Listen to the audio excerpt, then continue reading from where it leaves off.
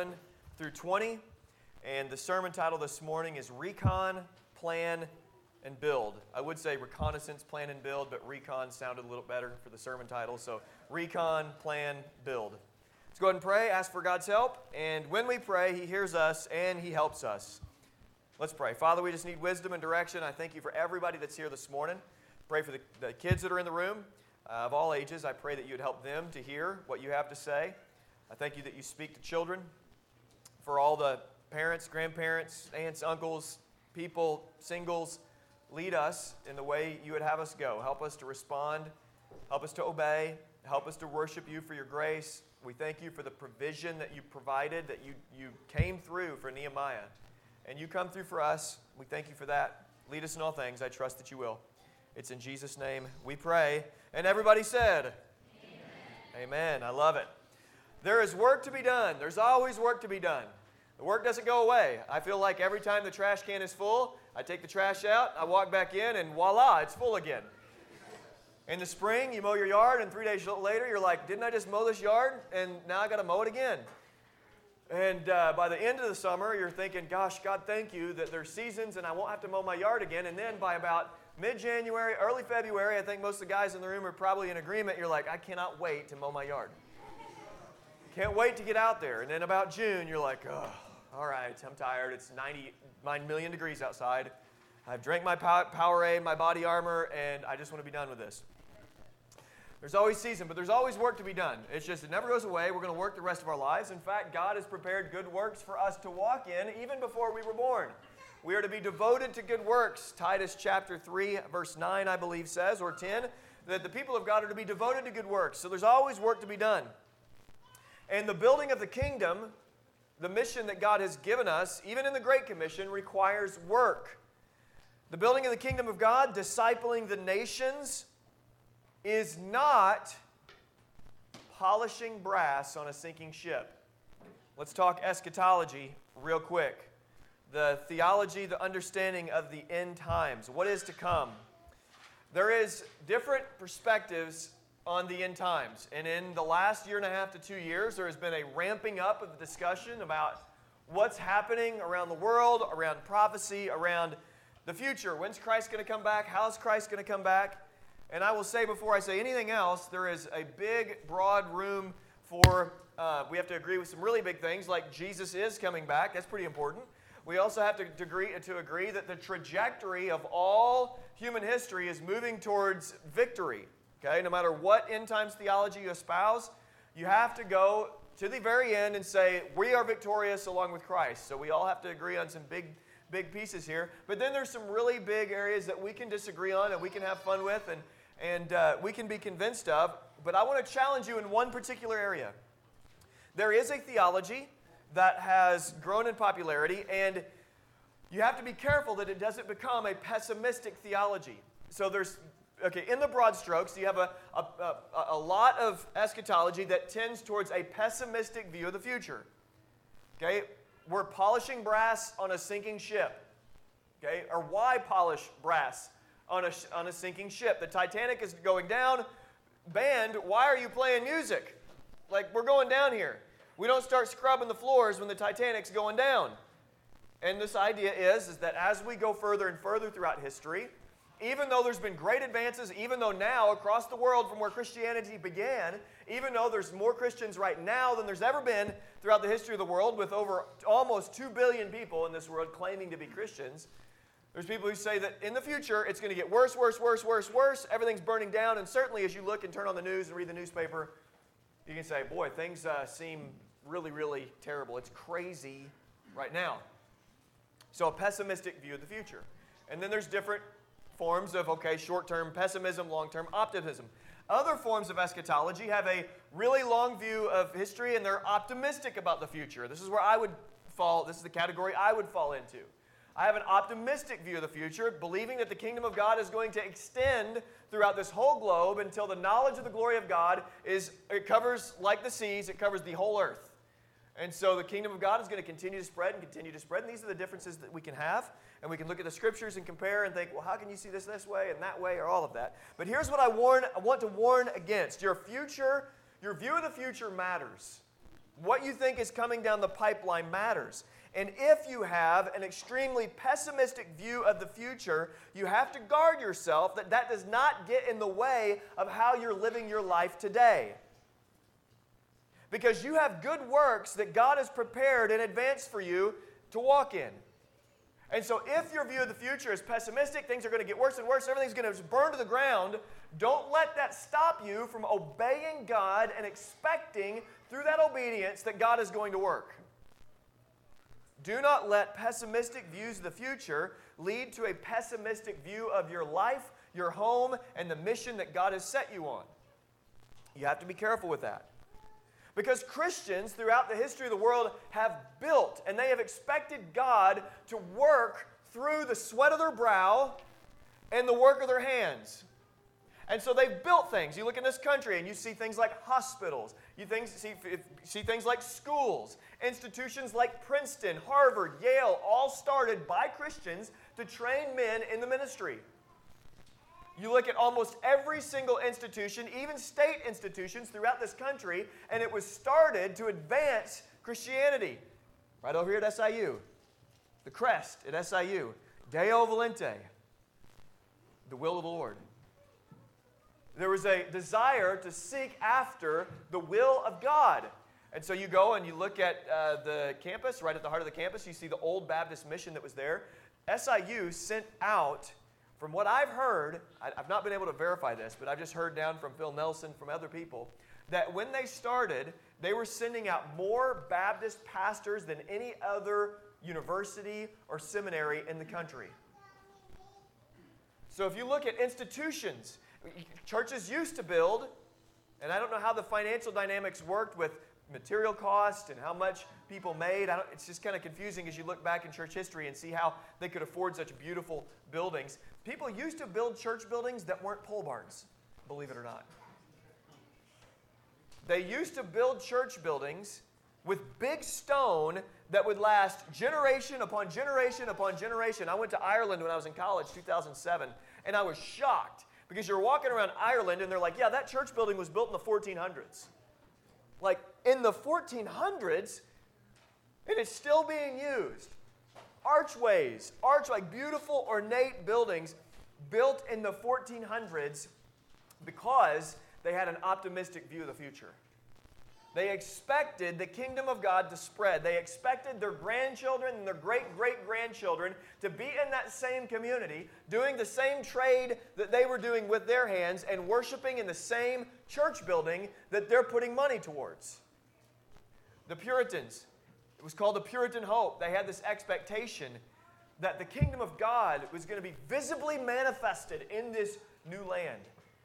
There's a great book by Ian Murray called The Puritan Hope, and it explored their eschatology and their hope for the future. They had an optimistic eschatology.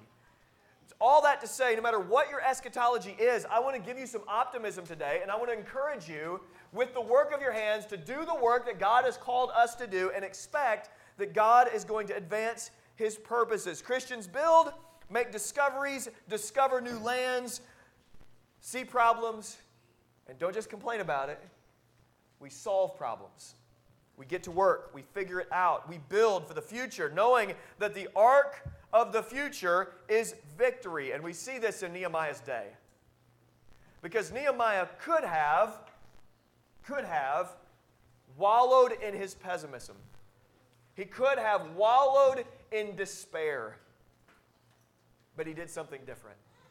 And we're going to see what God did through Nehemiah today. First, these three big things we're looking at as he goes on a reconnaissance mission. Recon, plan, build. Look at verse 11. So I came to Jerusalem and was there 3 days. And I arose at night, I and a few men with me. I did not tell anyone what God was putting into my mind to do for Jerusalem. And there was no animal with me except the animal on which I was riding. So I went out at night by the valley gate in the direction of the Dragon's Well, and on the refuse gate, or the dung gate, you guys can figure out what that is, inspecting the walls of Jerusalem, which were broken down, and its gates, which were consumed by fire. Then I passed on to the fountain gate and the king's pool, but there was no place for my mount or animal to pass. So I went up at night by the ravine and inspected the wall, and then I entered the valley gate again and returned. Reconnaissance. Nehemiah was not rash in his desire to rebuild the walls of the city. God had put something in the heart of Nehemiah, and Nehemiah knew that he had to be intentional with this plan. He had the resources, he had the king's backing, even though Sanballat would disagree. He had all the timber that he wanted, but he knew if I was going to do this correctly, I have to have more information. I got to get to the city. So he goes out at night. Before he made a plan, he had to assess the situation. He went incognito to Jerusalem for 3 days, and he began to inspect the gates and the walls that were broken down. Now, there were 10 ancient gates in ancient Jerusalem in Nehemiah's day, and Nehemiah did not inspect all of them. Somehow or another, he had intelligence already about which gates and which portions of the wall were broken down. So he spent his time walking around the southern and southeastern parts of the gates, or of the city, and he would go to the Valley Gate, the Dragon's Well, by the Dragon's Well. He would inspect the Refuse Gate, the Dung Gate. He would check the walls as he went. So as he was making his mental notes, he didn't have his moleskin. I don't know what he was writing on, but he was somehow or another making notes, knowing what had to be done. He's calculating in his mind how many men need to be on this wall, how many men need to be at this gate, how are we going to fix this? This is torn down, this is broken. He's assessing the situation. He goes on to the fountain gate and to the king's pool. He's inspecting. And so before he made the plan, he had to know what needed to be done. There's all sorts of implications that we could pull from this, wisdom that could be gleaned from it. We don't need to make rash decisions. We need to be patient and prayerful. We need to inspect. We need to not inspect to the point where we're not walking in obedience, but we need to be wise and count the cost of whatever it is that we're doing. But we have to, like we did last week and the week before, do a little bit of interpretation, because I think there are some implications here. Remember, when Nehemiah is inspecting the city, the temple, remember, was rebuilt by Ezra. So the temple, even though it was not in the same former glory as the old temple, the temple was rebuilt. Some things had already been put in place there. But if we remember, the city of God was Jerusalem, and the place where the presence of God dwelt. And so we're making some connections here. We're being really intentional. Okay, kids, listen to me again. When we're talking about the city of Jerusalem, okay, all the kids in the room, look at me. We're talking about the city of Jerusalem. Say it with me. Jerusalem. Jerusalem. Okay, the city of Jerusalem. We're talking about Jerusalem. And as Nehemiah is looking at Jerusalem, he had concern. We saw that 2 weeks ago. So today, right now, if we're connecting the dots with this book and the present reality that we're walking in, the place where the people of God gather, the place that the Spirit of God dwells, the temple of God is the very people of God, the body of Christ. And we follow Christ as living sacrifices. We're being built brick by brick, person by person. So 2 weeks ago, we talked about some of the issues or the problems that are facing and that are being revealed in the Big C church. So like the church, global church, and specifically our domestic church, like the Big C church. And we're seeing pastors and churches being duped by all sorts of different ideologies. We're seeing pastors and church walking down a very unhealthy and ungodly, and in fact, in many, many ways, a satanic political route. We see people being duped, okay, the Big C church. And so often, we fall into this trap of being able to identify other people's issues or sins without first recognizing, let's start with the house of God. Judgment starts in the house of God. So as we look at the Big C church, in one way, we are talking about the house of God. But we can bring and walk in more centered to bullseye if we begin to evaluate not just out there, but in here, our church, Christ Church Carbondale. What are some things that need to be rebuilt? What are some areas of unhealth? And then go tighter in the concentric circles and say, wait a minute, what do I need? The presence of God dwells within the people of God here, Christ Church Carbondale, but also the presence of God dwells within me. what kind of reconnaissance do I need to do in my life? What kind of plan needs to be made about my life? What kind of building needs to happen through my hands? And so there are real problems in the church. But it's always easier to see the sins of other people than the sin that hides in our own heart. I don't know why I am so good at seeing other people's sins, and then we have these areas called blind spots because we don't see them, and our wife or our husband or our friends, they end up calling us out about it, and we're like, I didn't even see that. I didn't recognize that. But I sure can see your sins, honey. That's why it's always easier to think about all the people in your life that need to hear this sermon. I wish they were here. Or I hope they're listening up. Listen. But then to pause and think, okay, wait a minute. I need to listen. Like to always think everybody else needs to listen, but I don't need to listen is very prideful. It's very prideful. Every week when we come here, every week when I am preparing, I'm wanting God to show me areas that I need to grow. I don't want to be the same. I've not arrived. And like newsflash, you've not arrived, to a place of sinlessness, to a place of perfect wisdom, perfect insight. Oh no, it's not just them. It's this guy right here. So let's think about right here for a minute. Let's think about our church and let's think about our lives individually. Starting next week, we're going to do a play kind of on the rebuilding of the walls here. And this was Lito's idea. We were praying about this. I think I shared this with you. About doing a sermon series because if you remember when we started the book of Philippians, I told you, hey guys, I was wrong on an issue. I was wrong on this deacon issue. We were talking about deacons, and I was looking at the book of Acts, and I thought, man, there wasn't deacons until there were 5,000 people in the church of Jerusalem. So, I mean, you can't have a healthy church without elders, but you don't have to have deacons. That was my mentality. And then we're reading through the book of Philippians, and I hope this happens to you. And we started the very first Sunday, and the letter was addressed to the overseers and deacons. So this smaller church, Philippi, had overseers, which are elders or pastors. That's the same interchangeable word. And they had deacons. So I got to thinking, wait a minute. I think 1 Timothy 3 is normative for smaller churches, not just bigger churches. I think deacons are, I think I was just wrong on that. And so I told you guys, I was wrong on that. And so we're going to take a 2-week or 3-week series. We're going to play on rebuilding the walls here, so we're getting really creative, right? So we're going to inspect the walls, rebuild, and we're going to be stronger on the other side of this. So starting this week, 3-week series on church governance. We're stepping outside of Nehemiah, and we're going to talk about elders, deacons, and member or congregational responsibilities. Okay, so we're going to look over that with the goal of, in the end, because like I said, I've been wrong about deacons. We had been wrong about deacons. With the goal of nominating deacons. And you'll see why you're responsible for nominating deacons through Acts chapter 6. And we want to get deacons established. So as we do reconnaissance work, we see in our life, in this church, we see, okay, there's some areas that we need to grow. There's also areas that we need to grow when it comes to communication and administration. God has continued to put pieces of the puzzle together. But there are areas as a church that we can get better. And there's always going to be areas. This is the most healthy church I've ever been a member of. Ever.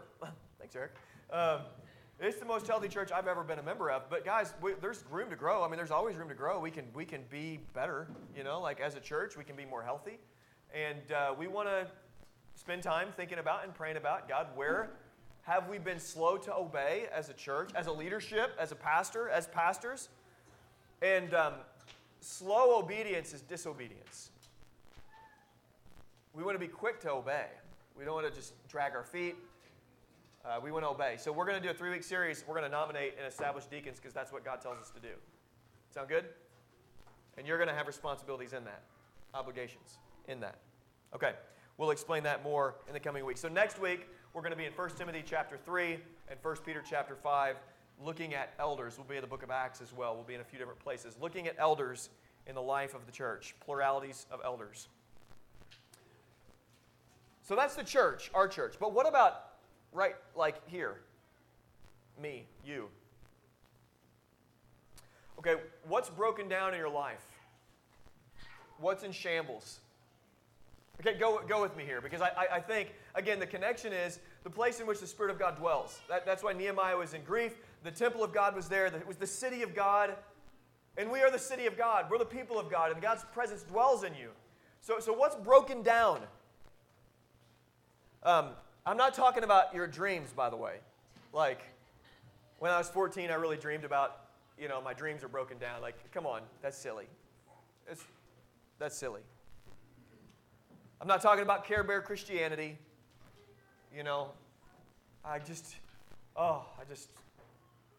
Daisies, roses, what is it? Daisies, roses, unicorns, people talk, not talking about that. But what is broken down that needs to be built back up? What needs to change in your life personally? Are you, like I said last week, overly complaining? Are you an avoider? What are things in your life that you avoid? And that will begin to, you'll begin to see, okay, there's some areas of disobedience, because God has not called me to avoidance. He's called to action. I don't run. Christians don't run. We walk into whatever issues there are. We bring peace. We walk in obedience. We change. We build. What are you avoiding? Are you being slow to obey God? Okay, well, why are you being slow? Just obey. Like whatever God tells you to do. Okay, cool. God, I'm going to pray about that. I'm going to walk in that. I'm going to get people to help me in that. Are you pouting? Pouting and complaining go together all the time. I'll tell you a little secret here. If Jordan and I are fighting, I get in like this pouty mode where I'm like, and I need to be smacked around a little bit, not by my wife. There's that physical violence thing again. That's like 3 weeks in a row. Maybe I'll just make that a thing. Okay, pouting, are you pouting? That's childish. And kids, by the way, don't pout. Amen from parents? Okay, pouting's not good. They learn pouting from us, by the way. Like, that's where they learn it. So if you pout, they'll pout. That was a side note. Okay, assess the situation. Like, do the work, inspect the walls, and then we make a plan. Like, okay, if you don't know the areas of your life that you need work on, I promise you, if you're married, your spouse does. Your friends do.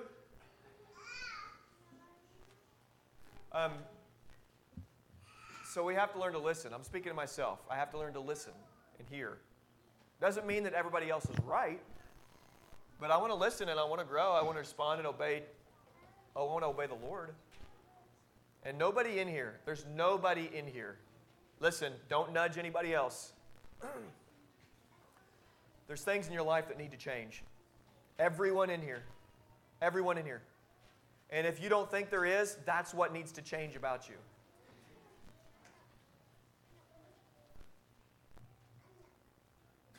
So we have to plan. We got to make a plan. That's what Nehemiah does. Look at verse 16 and 17. The officials did not know where I had gone or what I had done, nor had I as yet told the Jews, the priests, the nobles, the officials, or the rest who did the work.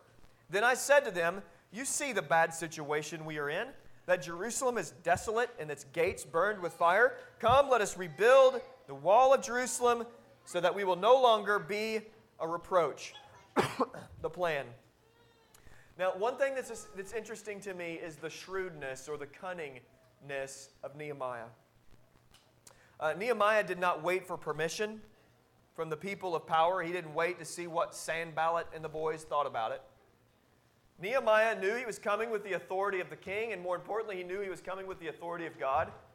So if he had to get up at night to do this mission, to do it in secret, he would do it. He did what he needed to do. Now, Jesus commends this kind of tactic. There is an ungodly cunning or shrewdness that's very, very wrong and manipulative. But there is a holy, godly way to be cunning and shrewd that Jesus actually commends. How about that? A holy cunning, a holy shrewdness. Matthew chapter 10, verse 16 says this. Behold, I'm sending you out as sheep in the midst of wolves. So be as wary as, or be as shrewd as serpents, or as cunning as serpents, and as innocent as doves. Be like the serpent, cunning. That's a command. There's a holy way to be cunning, and this is what Nehemiah is doing. He is being shrewd or cunning. Nehemiah had a mission, and nothing was going to get in the way of that mission. Nothing. I'm going to do what God's called me to do, and nothing or no one's going to get in the way of it. If I have to go out at night, okay, who cares? I'm going out at night. Let's go, boys. We're going to the walls. We're going to inspect the walls because my job is to rebuild this city. That's what God's called me to do, and I am going to do it. So he comes back with some news.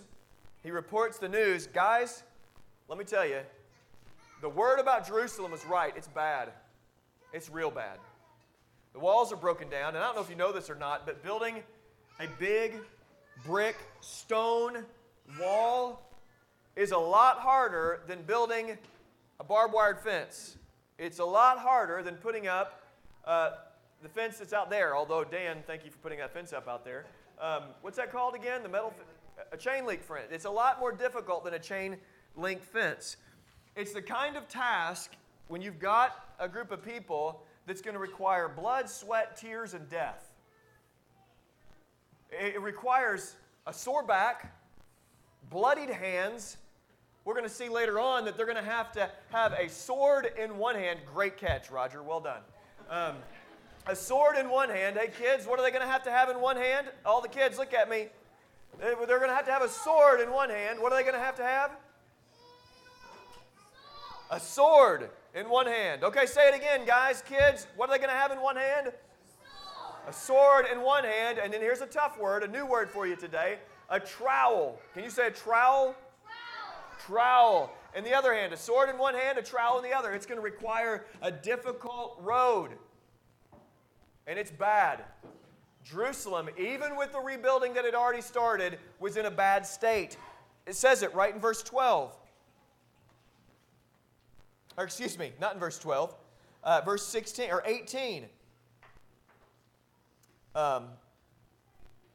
Verse 17. Then I said to them, you see the bad situation we are in. Jerusalem is desolate and its gates burned by fire. Okay, here's what Nehemiah could have done. Guys, it's real bad. Have you ever seen a task you wanted to do and then you got into it and realized, like, whoa, what have I got into? Like, maybe I should have hired somebody to do this. Or, like, maybe there's some teenagers from church I can get over here to, do this work. Oh, my gosh, this task was monumental. But he didn't let that stop him. He had a vision. He knew what God had called him to do. He said, guys, let's go rebuild these walls. Like Nehemiah was the kind of man with gravitas, where it's like you're all there, you're hearing the news, and you're like, gosh, Nehemiah, I just don't know about this. And Nehemiah's like, no, guys, let's go. This is our task. We're going to do this. Get behind me. Let's go. We're going to Jerusalem. We're going to rebuild those walls. We're going to build those gates. And all the guys, it's like courage is rising. Like, okay, like if Nehemiah thinks we can do this, we can do this. Let's go. So they do. They have the plan. It's in place. And then the work begins. Look at verse 18. I told them how the hand of my God had been favorable to me, and also about the king's words which he had spoken to me. Then they said, let us arise and build. So they put their hands to the good work. They put their hands to the good work. They started to build. They assessed the situation, they developed a plan, and then they began the work. When it comes to hard work, there really can be a couple different attitudes.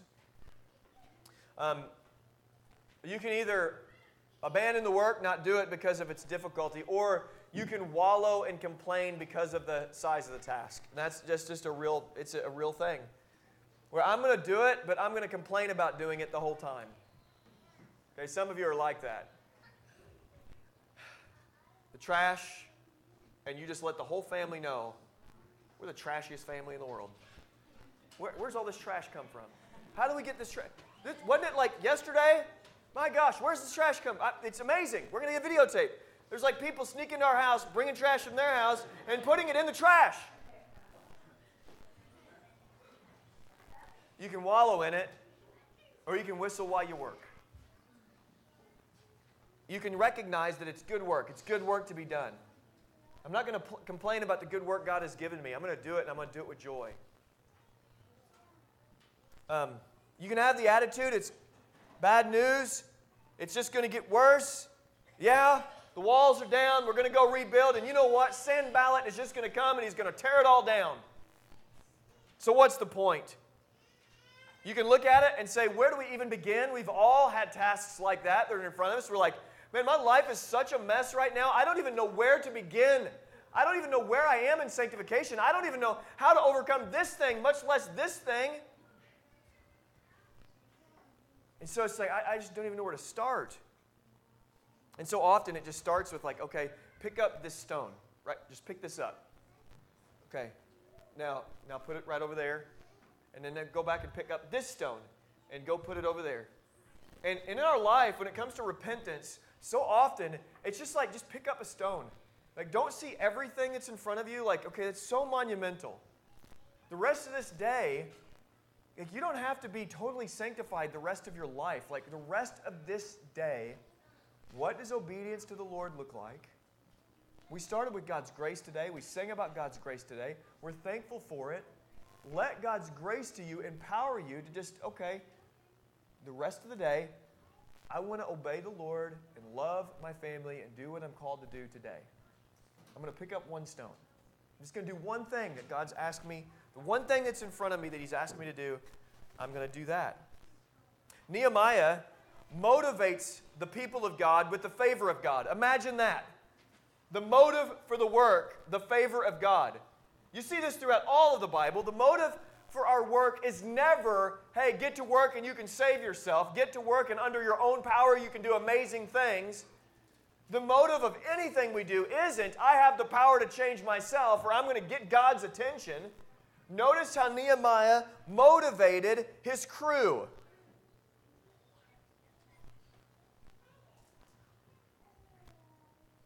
God had been favorable to me. And I told them about the hand of my God and also about the king's word. And after he told them that, then they said, okay, let's arise, let's build, and let's put our hands to the good work. And guys, we hear about God's favor. When we hear about His grace to us, that is the proper response. Okay, let's go. My head's up, my eyes are forward, my shoulders are squared. God, what do you have for me? And so we build. God is in this. God is with us.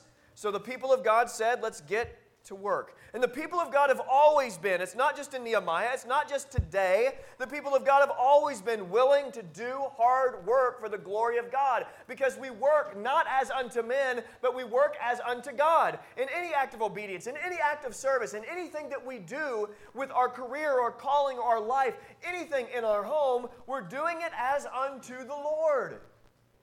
There's a purpose behind it. God, we want to honor you with this. Whatever we eat, whatever we drink, whatever we do, we're going to do to the glory of God. That's what God's people have always strived to do. Strove or strive, whichever one you like. And so when work needs to be done, hear me, we got to be willing to do it. We got to be willing to do it. If we see we're wrong, okay, we need deacons. We have to be willing to set aside, well, we've never had deacons. We've never done it this way. But our Constitution says, but this says, but that's, who cares? What does the Bible say? Like, my goodness, we're not slaves to tradition, for goodness sake. Like, aren't you thankful for that? I'm thankful for good, holy, and right tradition. But my goodness, when anything comes in conflict with God's word, we're like, okay, well, that's wrong, obviously. This is right. So we say, this is what we're going to do. We respond and we get to work. And as we look around in our personal lives, in our church lives, in this city, in this region, we see that there is a lot of work to do. There's much to build. Imagine Southern Illinois 100 years from now, just 100 years from now. Let me just be gut level honest with you right now. There's a lot of people in here. We got some kids in here. I know there's a lot of people that are already grown, and your kids are grown and all of that, and there's singles in here, and there's people who don't have children in here, so across the board, please hear what I'm saying. What if just this room, in 100 years from now, commits to just simply obeying God in our life and recognizing that that's what God has called us to do. Just I'm going to obey God. I'm going to prioritize His priorities, and I'm going to judge the world by the Word. I'm not going to judge the Word by the world. Okay, so I'm not going to look at the world to get my culture and ideas and then come to the Bible and say, boy, the Bible's kind of weird. I'm going to look at the Bible, I'm going to study the Bible, and then I'm going to look at the world and say, no, actually the world is really weird and crazy. I'm just going to go with God. And if we continue to build here, it's already here. You guys have experienced this. Many of you have. Continue to build amazing households. Continue to obey God in the workplace. If we raise children and grandchildren in the discipline and the instruction of the Lord, and if we have more than 1.5 children each, if God gives us that, think about what this region could look like in 100 years. Is it going to look, and let's just imagine that God blesses the fruit of our hands, and we're putting our hand to the plow. Certainly those who don't know God in like this secularism is just eating itself. I mean, cancel culture just cancels everybody until there's like, you turn on the TV, there's nobody there. You know, there's just, everybody's canceled everybody. Sorry, we're all racist, homophobic bigots, so like we're not even going to be on the air anymore. We're too ashamed to be on TV. The Christians are over here with a different community, a biblical community, obeying God, telling people about Jesus, thriving, happy. And this world that's just looking like it's looking is looking, and like there's a different culture here. There's something different. Okay. Is it all that crazy to say that in 100 years, through your legacy in your life, that there's not more Christians? That there's more Christians, not less Christians? And if there's more Christians obeying God, what does that mean in the world? That means that there's more godliness in society than there is less. Now, I'm not trying to push you on eschatology here. I'm just telling you what happens when small pockets of communities of people throughout this world and throughout this globe take Christianity seriously. I'm going to obey God in every area of my life. I'm going to do the work that God has prepared in advance for me to walk in. And I'm going to trust that my efforts are not in vain. That the work of my hands God's just like, well, doesn't matter. I don't care what you're doing. No, I'm going to trust that God's going to come through. God's going to bless the work. God's going to continue to bring people to Christ. And guys, as we look back in the history of the world, we see the ebb and flow. We see in times it looks like the devil is kicking the people of God in the teeth. But you know what ends up happening through that? Revival. China right now, they're trying to stomp out Christianity. You know what's happening? It's like the dandelion by N.D. Wilson. You stomp on a dandelion, the next thing you know, it's not 3 days that I have to mow. It's like half a day because there's billions of dandelions everywhere. And you step on it and you think you're going to kill it. The seeds spread and it's just like, how am I going to stop this? And friends, Christianity is still growing in some of the most hostile environments in the world. Can we not expect it here? I don't want you to fold into pessimism. I don't want you to think that your efforts are polishing brass on a sinking ship. I want to expect that as we live obedient to Jesus, thankful for His favor that's upon our lives, that we're going to see more and more people come to Christ. And if that happens, and if we raise generations in the discipline and the instruction of the Lord, my friends, Carbondale in 100 years from now, Southern Illinois in 100 years from now, churches will be fuller than they are now. And I believe that.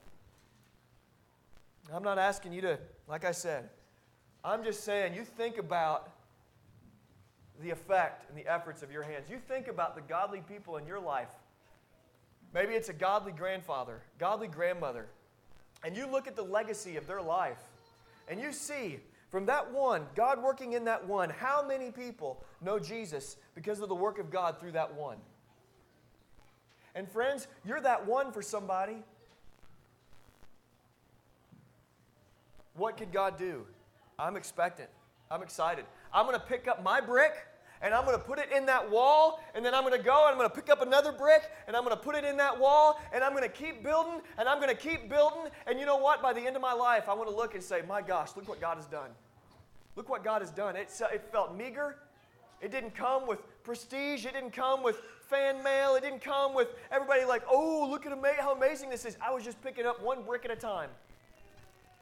And friends, that's what I'm asking us all to do. Obey God today. The will of God is found in the obedience of the moment.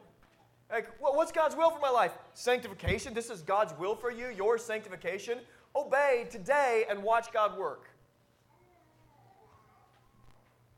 One of the reasons we are where we are in society today is because many of the saints that have walked before us have thought Satan and the world is more powerful than Jesus. And have succumbed to the idea that we're polishing brass on a sinking ship. And if we do that, and we let that be pessimistic in our life, I'm telling you, it will not go well for us. We'll start being quiet when we should speak. We'll stop picking up bricks. Or we'll pick them up slower. And we'll just think, what good is this doing? What good is this doing? It's all breaking down. It's all going to fall apart anyways. Why am I even obeying? No. God blesses the fruit of our hands. He does.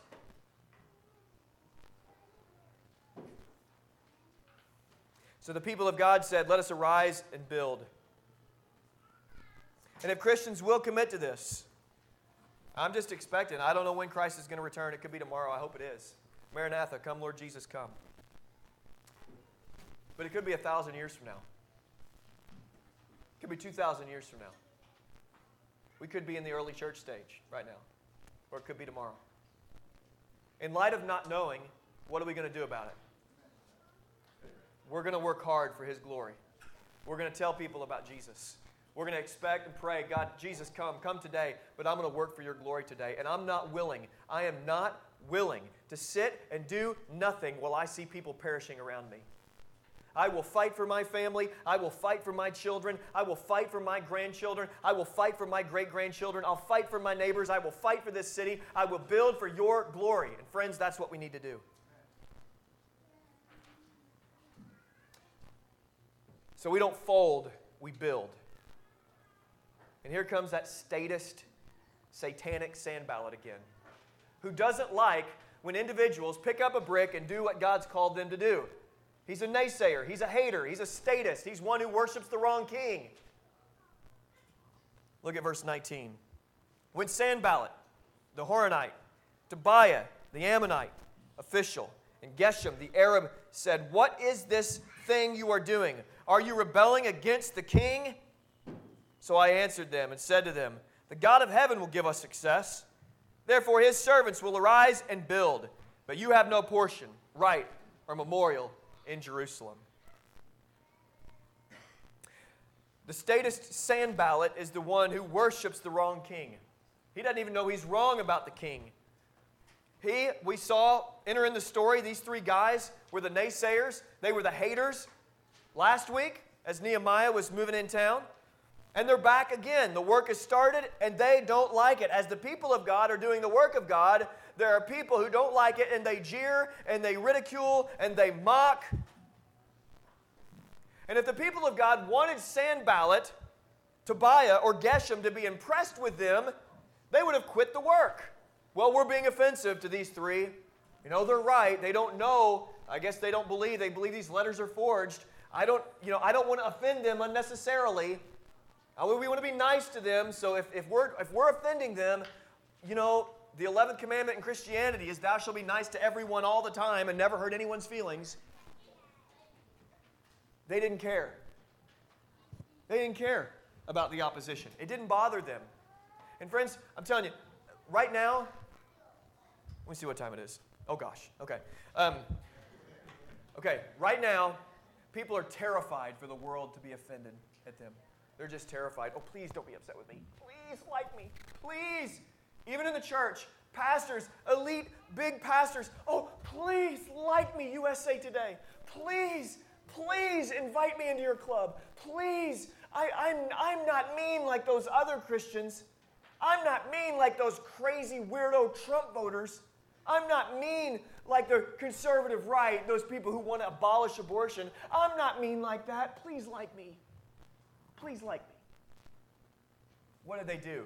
It didn't matter that Sanballat, it didn't matter that his buddies hated them.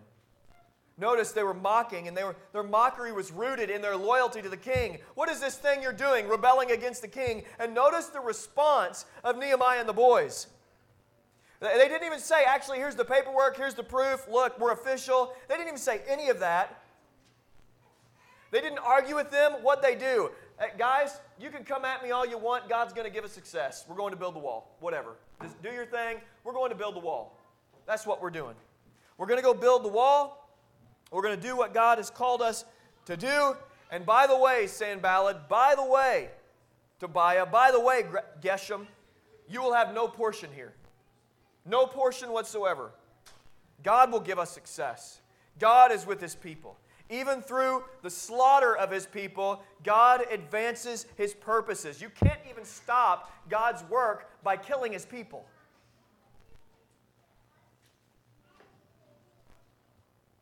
They will not stop God from doing His work. Okay, so there's two things. We can have hope or despair. Let's start with hope, go to despair, and I want to call you into hope today.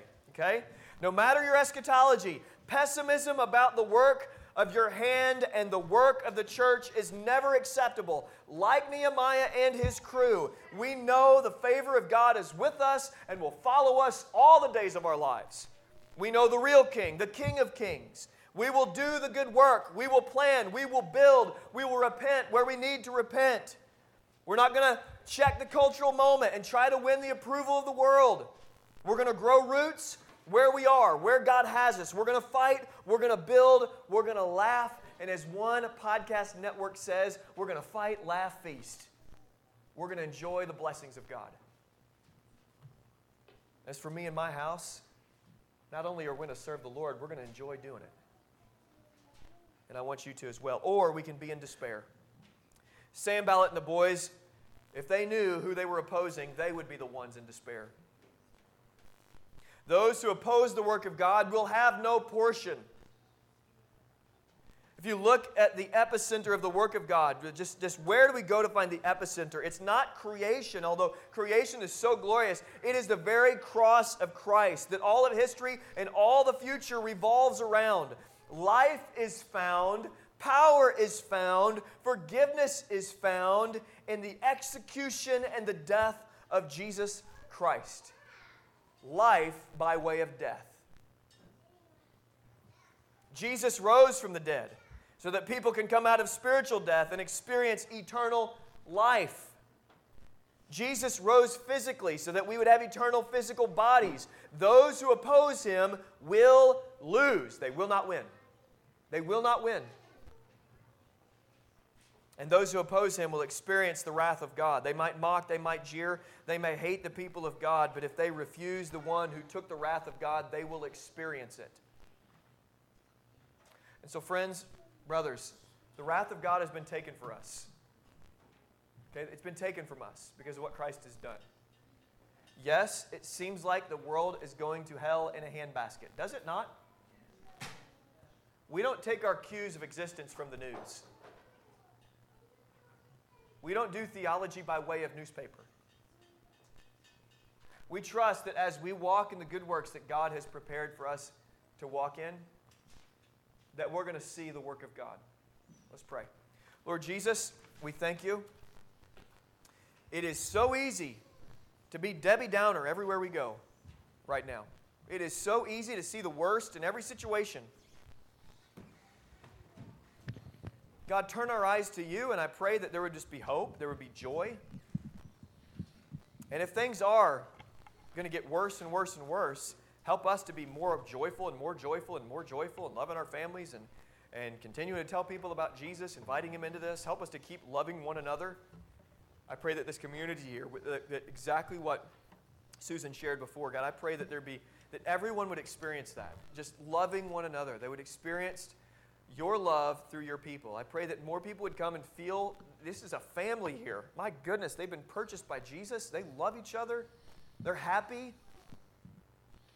If there's any areas today, and I know there are in all of us, that we need to change or repent, help us to see Inspect those walls. Help us to develop a plan. Help us run to you, Jesus. Help us to know that we're forgiven.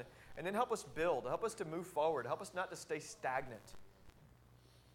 God, we thank you. It's going to be our joy to sing. It's in Jesus' name we pray. Amen.